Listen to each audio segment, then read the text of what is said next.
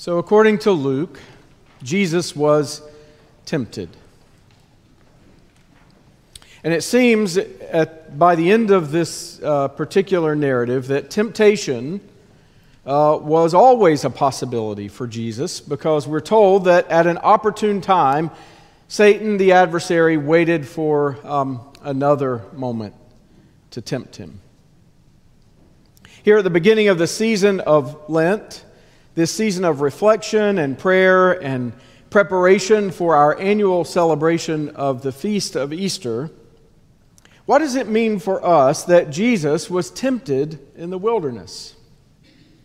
What difference does it make for the way we live our lives some 2,000 years later, trying to follow this man who we were told today was in the wilderness tempted by Satan? What difference do Jesus' temptations make for us? Obviously, I don't know about you, but I've never had that experience. Like, no one's ever come to me, some tempter or demon or adversary, to say, hey, if you'll turn these stones into bread, or throw yourself off the top of the temple, or you see the kingdoms of the world, they can all be yours. Never happened to me. Don't know about you. So what difference does it make that Jesus was tempted?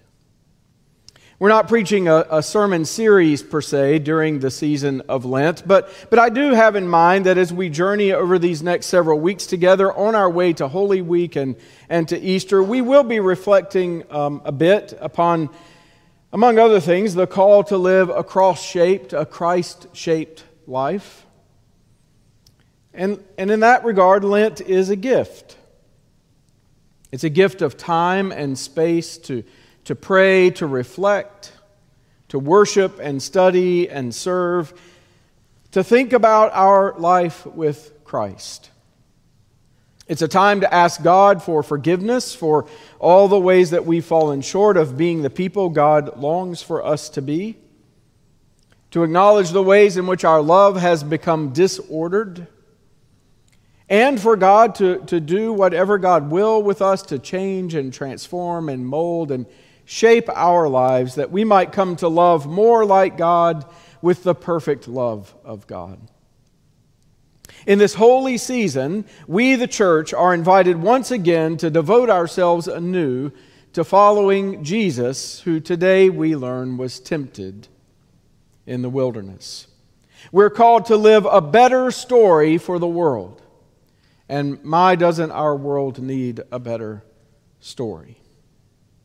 To move from a self-centered life to living a Christ-shaped life. To having those parts of us which keep us from loving as God loves, put to death, buried with Christ, in order that God might then raise us to the fullness of a new quality of life. To be our best selves. Lent is a gift. It's an opportunity to acknowledge all the ways that we've given in to our own temptations, to put ourselves, our wants, our desires first, ahead of God's desire for us. So Luke tells us that on the way to the cross, on the way to Jerusalem, Jesus was tempted. Karl Barth, the great 20th century Swiss theologian, was once asked, Dr. Barth, do you hear the serpent's voice?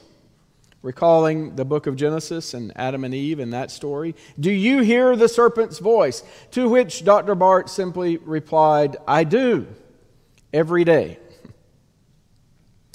Now, that was not, Barth didn't hear voices.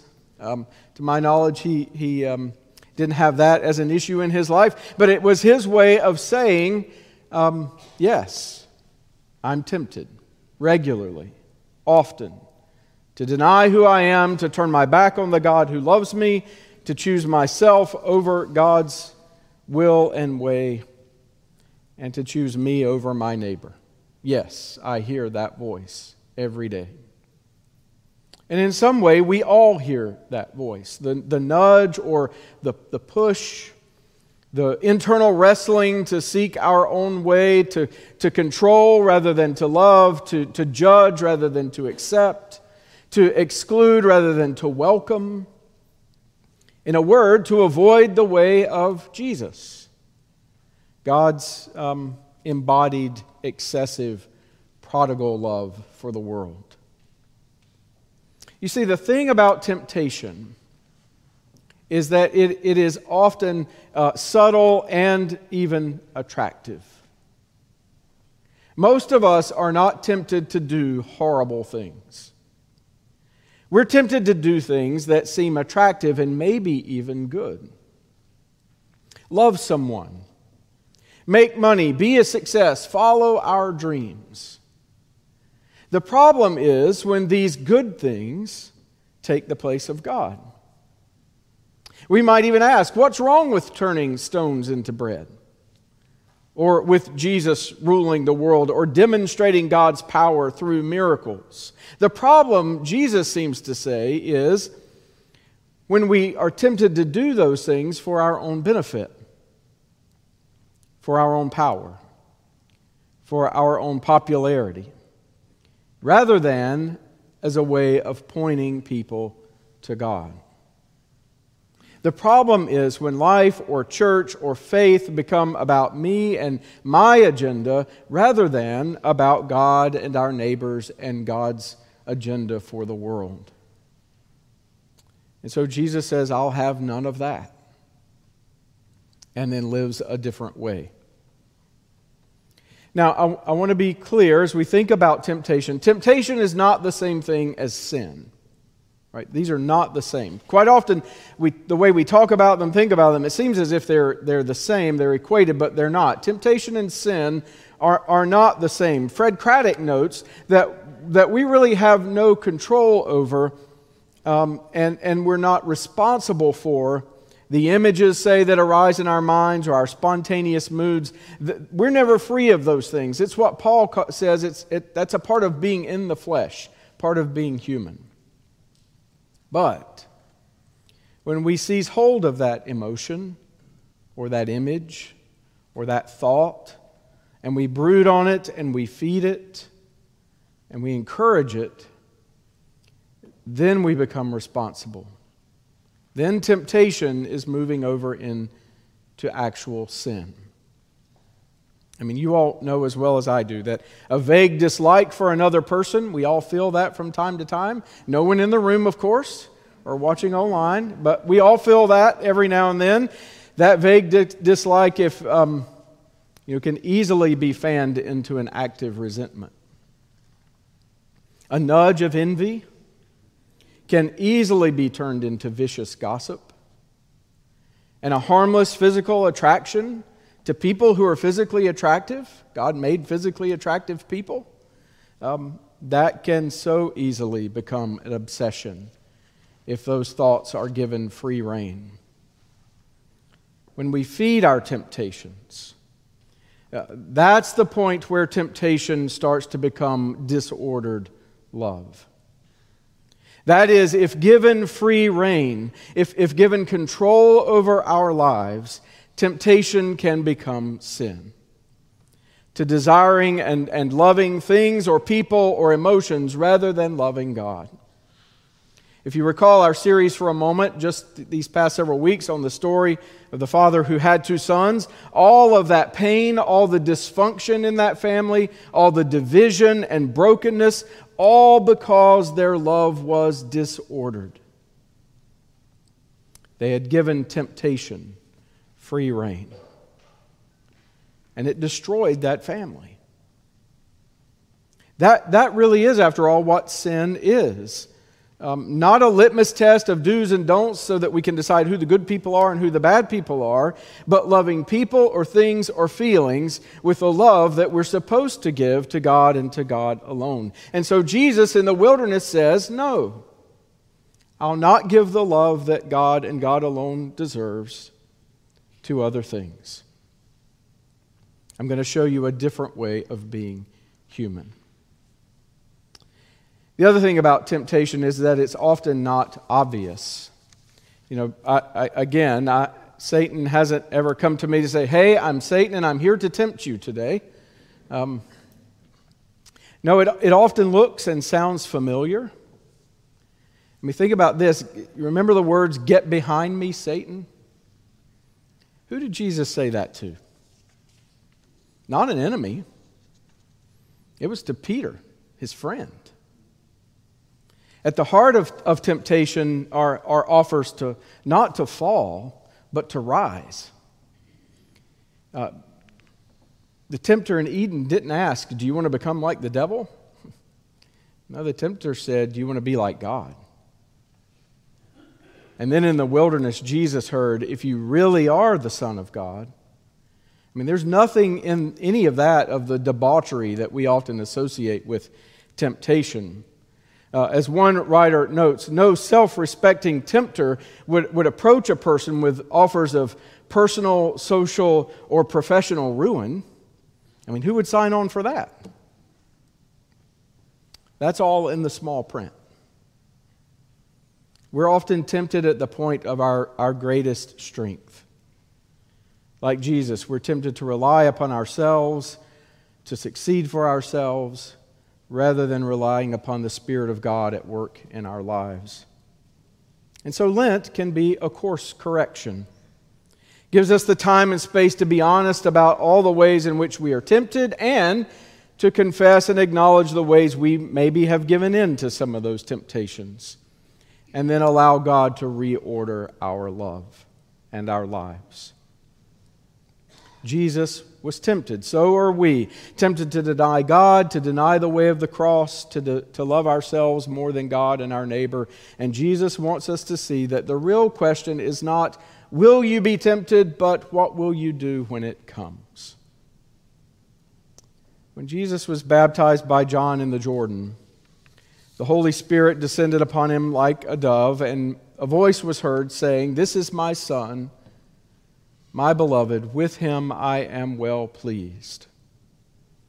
And then Jesus is driven out into the wilderness where he was tempted, just as the children of Israel. That Scripture is not ever by accident the way it's written. Recall, the children of Israel, given their holy vocation in Egypt, passed through the waters, again, the waters of baptism, into the wilderness to become God's holy people. And it's there that Jesus fasted 40 days and 40 nights, our Lenten journey. And the tempter came to him and said, "You know, you look pretty hungry. You can turn some stones into bread. Feed yourself." The temptation to be relevant.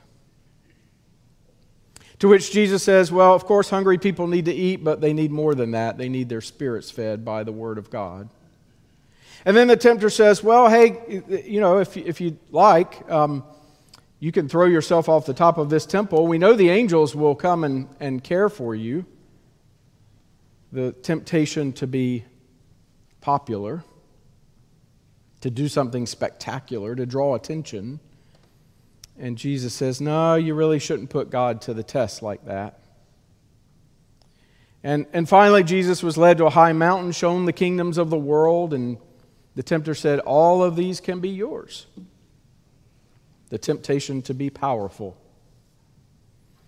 And Jesus said, no, you worship God and God alone. In his wonderful little book, In the Name of Jesus, I mentioned it, I think, a week or two ago. Do get a copy and read it.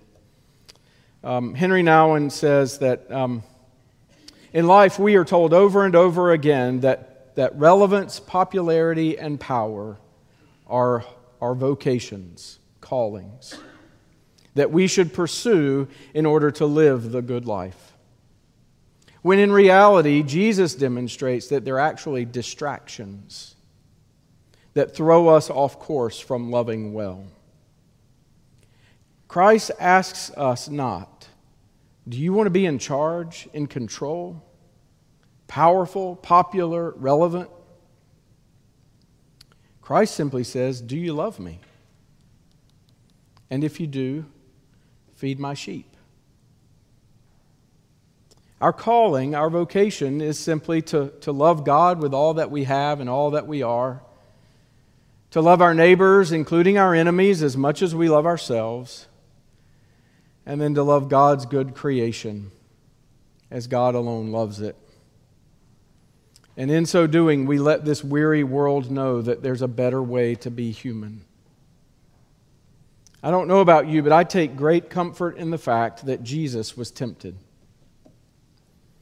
as I'm often tempted. Tempted to forget who I am, who I'm called to be, to allow my love to become disordered, hear the serpent's voice every day almost, to make life about me, to make ministry about me, to seek relevance rather than faithfulness, to pursue popularity over obedience, to choose power over humble service.